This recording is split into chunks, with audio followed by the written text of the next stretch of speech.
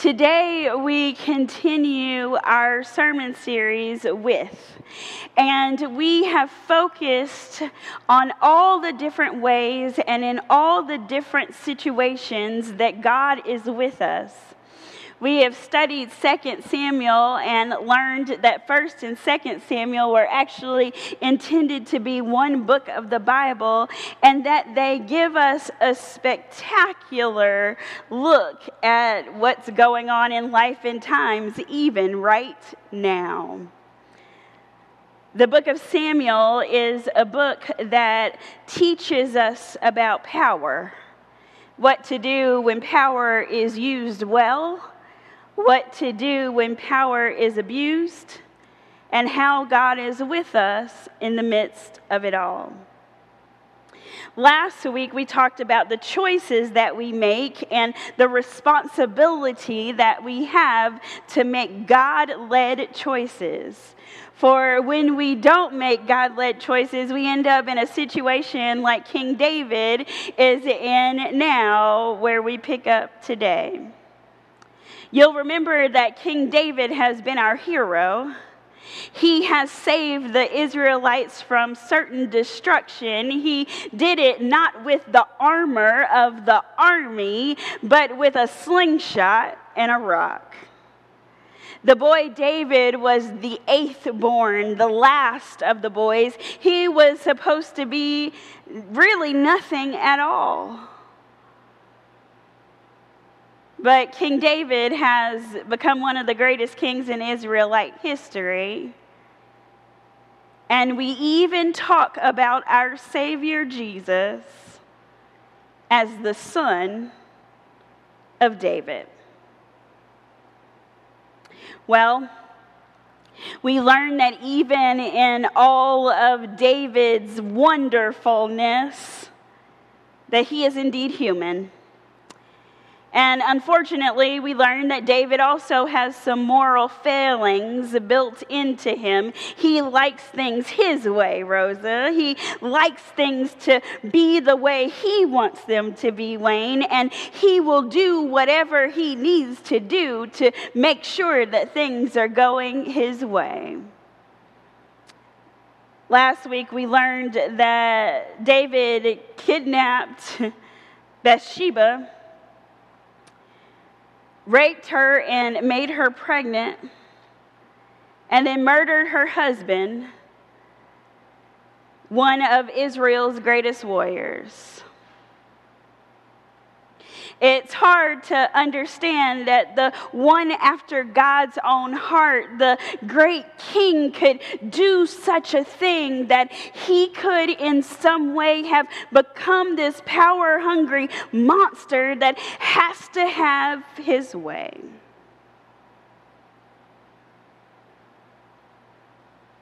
He had a choice to make. Do the right thing, leave Bathsheba alone, or do what he wanted to do. And he did not choose God's way. So today we talk about the consequences that happen when we don't choose God's way. We pick up the story in 2 Samuel chapter 11 in the 26th verse. Now, remember, 2 Samuel's in the Old Testament. It's near the front of your Bible. And if you'll just turn to the front and then sort of a little bit to the front of the middle of the front, you'll be there. Or you can find it in your electronic devices or on the screen. But 2 Samuel chapter 11, beginning with the 26th verse, reads like this in the New International Version. When Uriah's wife heard that her husband was dead, she mourned for him. After the time of mourning was over, David had her brought to his house, and she became his wife and bore him a son. But the thing David had done displeased the Lord. the Lord sent Nathan to David. Where he came to him, he said, "There were two men in a certain town, one rich and the other poor. The rich man had a very large number of sheep and cattle, but the poor man had nothing except one little ewe lamb he had bought. He raised it, and it grew up with him and his children. It shared his food, drank from his cup, and even slept in his arms. It was like a daughter to him." Now a traveler came to the rich man, but the rich man refrained from taking one of his own sheep or cattle to prepare a meal for the traveler who had come to him. Instead, he took the ewe lamb that belonged to the poor man and prepared it for the one who had come to him. David burned with anger against the man and said to Nathan, "As surely as the Lord lives, the man who did this must die. He must pay for that lamb 4 times over because he did such a thing and had no pity." Then Nathan said to David, "You are the man. This is what the Lord said, the God of Israel. The Lord said, I anointed you king over Israel, and I delivered you from the hand of Saul. I gave your master's house to you, and your master's wives into your arms. I gave you all Israel and Judah. And if this had been too little, I would have given you even more. Why did you despise the word of the Lord by doing what is evil in his eyes? You struck down Uriah the Hittite with the sword and took his wife to be your own. You killed him with the sword of the Ammonites. Now, therefore, the sword will never depart from your house, because you despised me and took the wife of Uriah the Hittite to be your own. This is what the Lord says. Out of your own household I am going to bring calamity on you. Before your very eyes I will take your wives and give them one who is close to you, and he will sleep with your wives in broad daylight. You did it in secret, but I will do this in broad daylight before all Israel." Then David said to Nathan, "I have sinned against the Lord." This is the word of God for the people of God. Thanks be to God. Let us pray. Lord, here we are to worship. Here we are to bow down. Here we are to say that you are indeed our worthy and our holy God. So fall fresh on us. Break open your word, O God, and let it speak to our hearts and our minds and our souls so that we might be more like you, O God. Take this, your servant, and hide her behind that old rugged cross, so that everything that is said and everything that is heard comes straight from you, O God. This is your servant's prayer. In the name of Jesus the Christ, we pray. Amen. In science class, Anthony, we learned about Mr. Isaac Newton and his 3 laws of motion. I can't remember what grade that was, but those 3 laws of motion have never left my brain. especially the third law of motion that says every action has an equal and opposite reaction. What does that mean? It means that every time something moves, something has to stop. Or every time we make a choice, there is a consequence. We have in our English language these days made consequence to always mean a negative thing. But the connotation of consequence is actually very neutral. There can be good consequences and there can be bad consequences.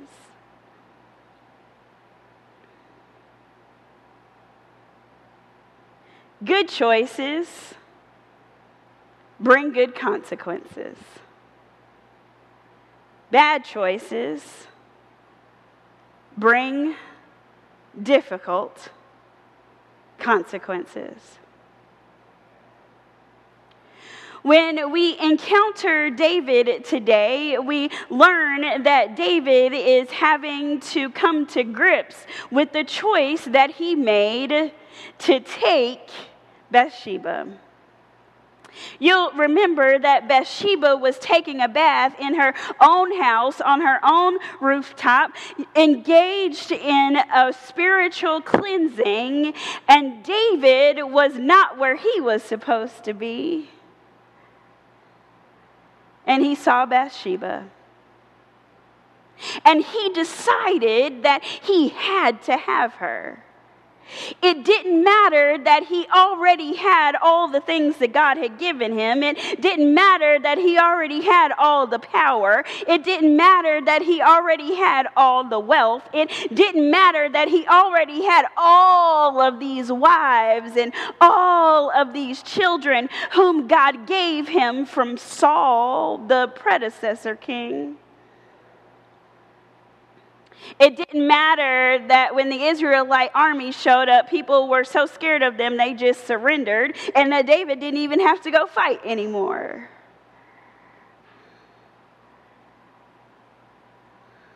It didn't matter that God had anointed David, that he had anointed and appointed him for such a time as this. It wasn't quite enough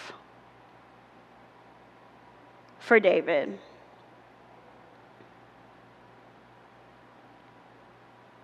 Have you ever been in that situation? I mean, get really honest with yourself.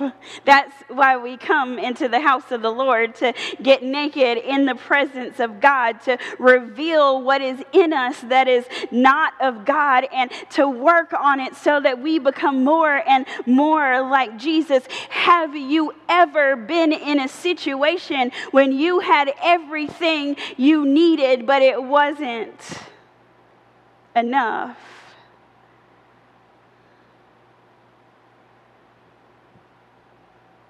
We have billionaires who could wipe off hunger from the face of the planet, but it's not enough.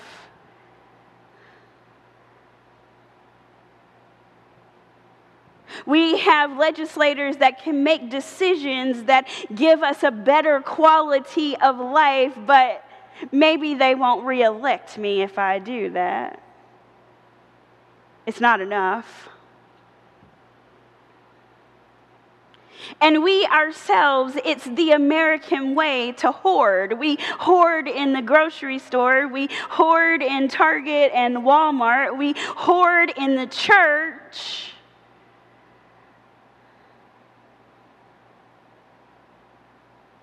We throw out more food than children have access to in other places of the world, but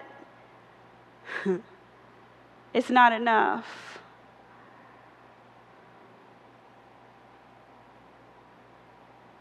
What is your not enough?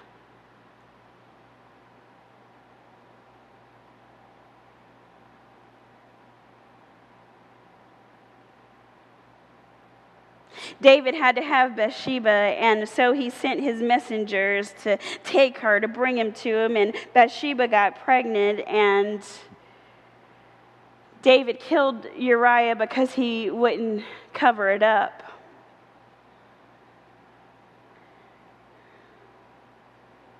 The original translation of verse 27 says, "The thing that David had done was evil in the sight of Yahweh." The man after God's own heart, the boy king, the crowned savior of the Israelite people.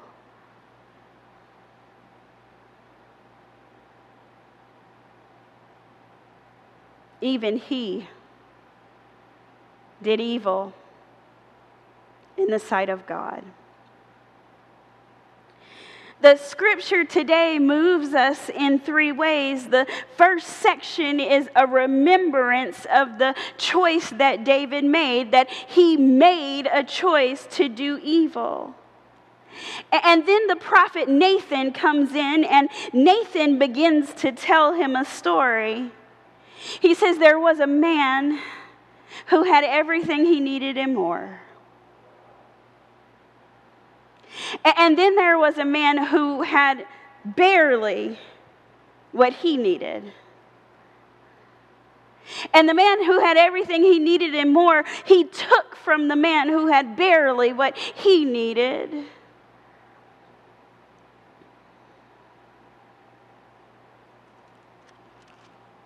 And David got angry. I mean, righteous angry. The text says he burned with anger. It burned him up inside. He was irate.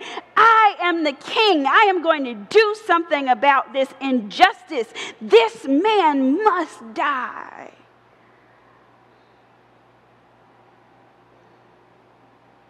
And then the prophet Nathan says, plot twist, you are the man. And then God begins to show David himself. It's like he puts up a mirror to David, and he begins to remind David all the things that God has done. He says, I anointed you king over Israel. I delivered you from the hand of Saul. I gave you Saul's house. I gave you Saul's wives. I gave you Israel and Judah. And if it had been too little, if it had not been enough, I would have given you more. So why? Why, David? Why would you go and take what is not yours? Why would you go and take what the only wife that Uriah had? Why would you go and take the only husband that Bathsheba had? Why? You have everything and more. Why must you have the rest?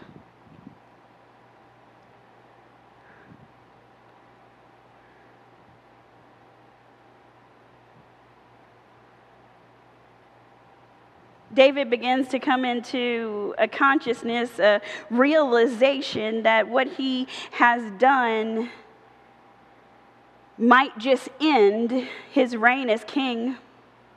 And maybe even worse than that, it might just end his life. And he begins to understand the consequences for his actions. We begin to move from choice to consequence. And he realizes that God is going to punish him. And God begins to tell him that things in your family are going to get a little rough. It's going to be a bumpy ride. Your children are not going to get along. You are not going to get the glory for the things that you think you ought to get the glory for. David, there will be consequences because you did not follow my plan.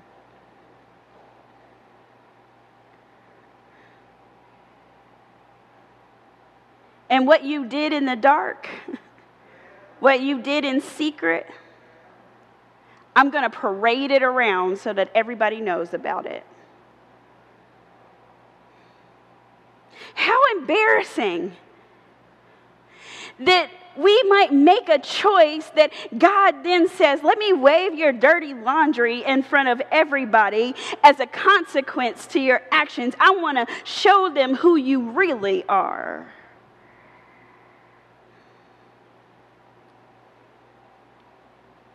Choice, consequence.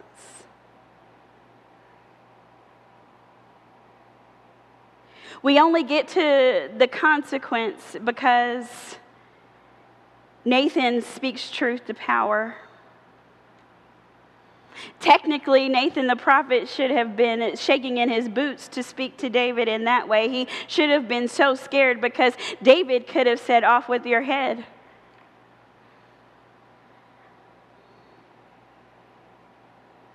But what we learn today is that everybody needs prophetic friends. Everybody needs someone in their life who can tell them the truth. Everybody needs someone who can tell them something they don't want to hear. Everybody needs someone who can speak truth to power. But Nathan doesn't just walk up to David and say, hey, the Lord is going to punish you because you made a bad choice. Nathan has a pre-existing relationship with David. Nathan tells the truth in a way that David can hear it and receive it. And Nathan reminds David that God is with us even when we have to suffer the consequences for our actions. I wonder what would happen in our world if we held people accountable for the choices that they make. I wonder what would happen in our world when we pull people to the side that we have a pre-existing relationship with and say, you know, that decision you make, probably God might have something to say about that. I wonder what would happen in our lives if we surrounded decision makers and power brokers with people who could tell them the truth in a way that they could hear it or see it.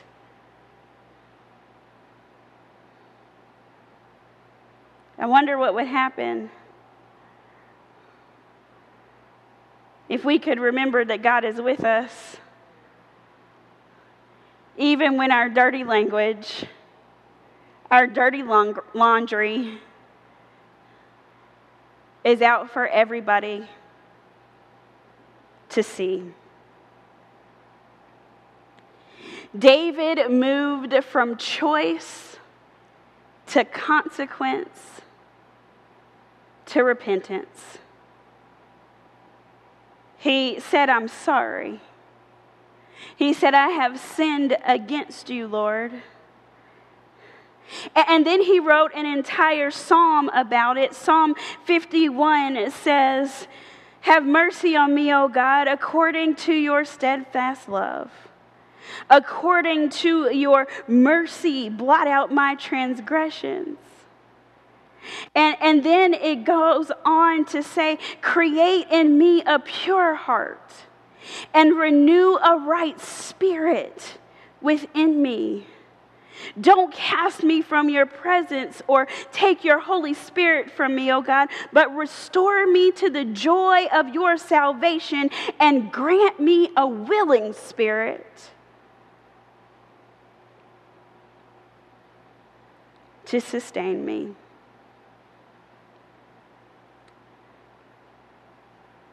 Here's the best news of all. Because of David, we have Jesus. Because of God, we have David. Because of David, we have Jesus. Because of Jesus, we can be forgiven. Whatever choice you make, can be forgiven. Whatever consequence that we have to suffer can be sustained. And when we have to put on our big girl pants and say, I'm sorry, we can weather that storm. Because God will come back and say, you know you made a bad choice. I'm angry, and you have to deal with the consequences of your actions. And I am with you, and I love you.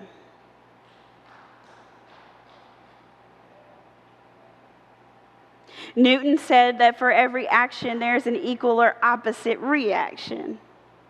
And the world would say that for making a bad decision, the last word is the consequence. But the good news is that God says that the last word of a bad choice is redemption and forgiveness and love. That God will indeed create a clean heart in us, set our broken spirits right,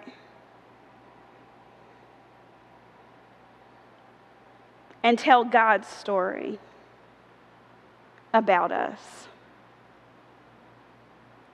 It always blows my mind that when we talk about David in church, we talk about the king after God's own heart. We don't talk about the terrible things that David did.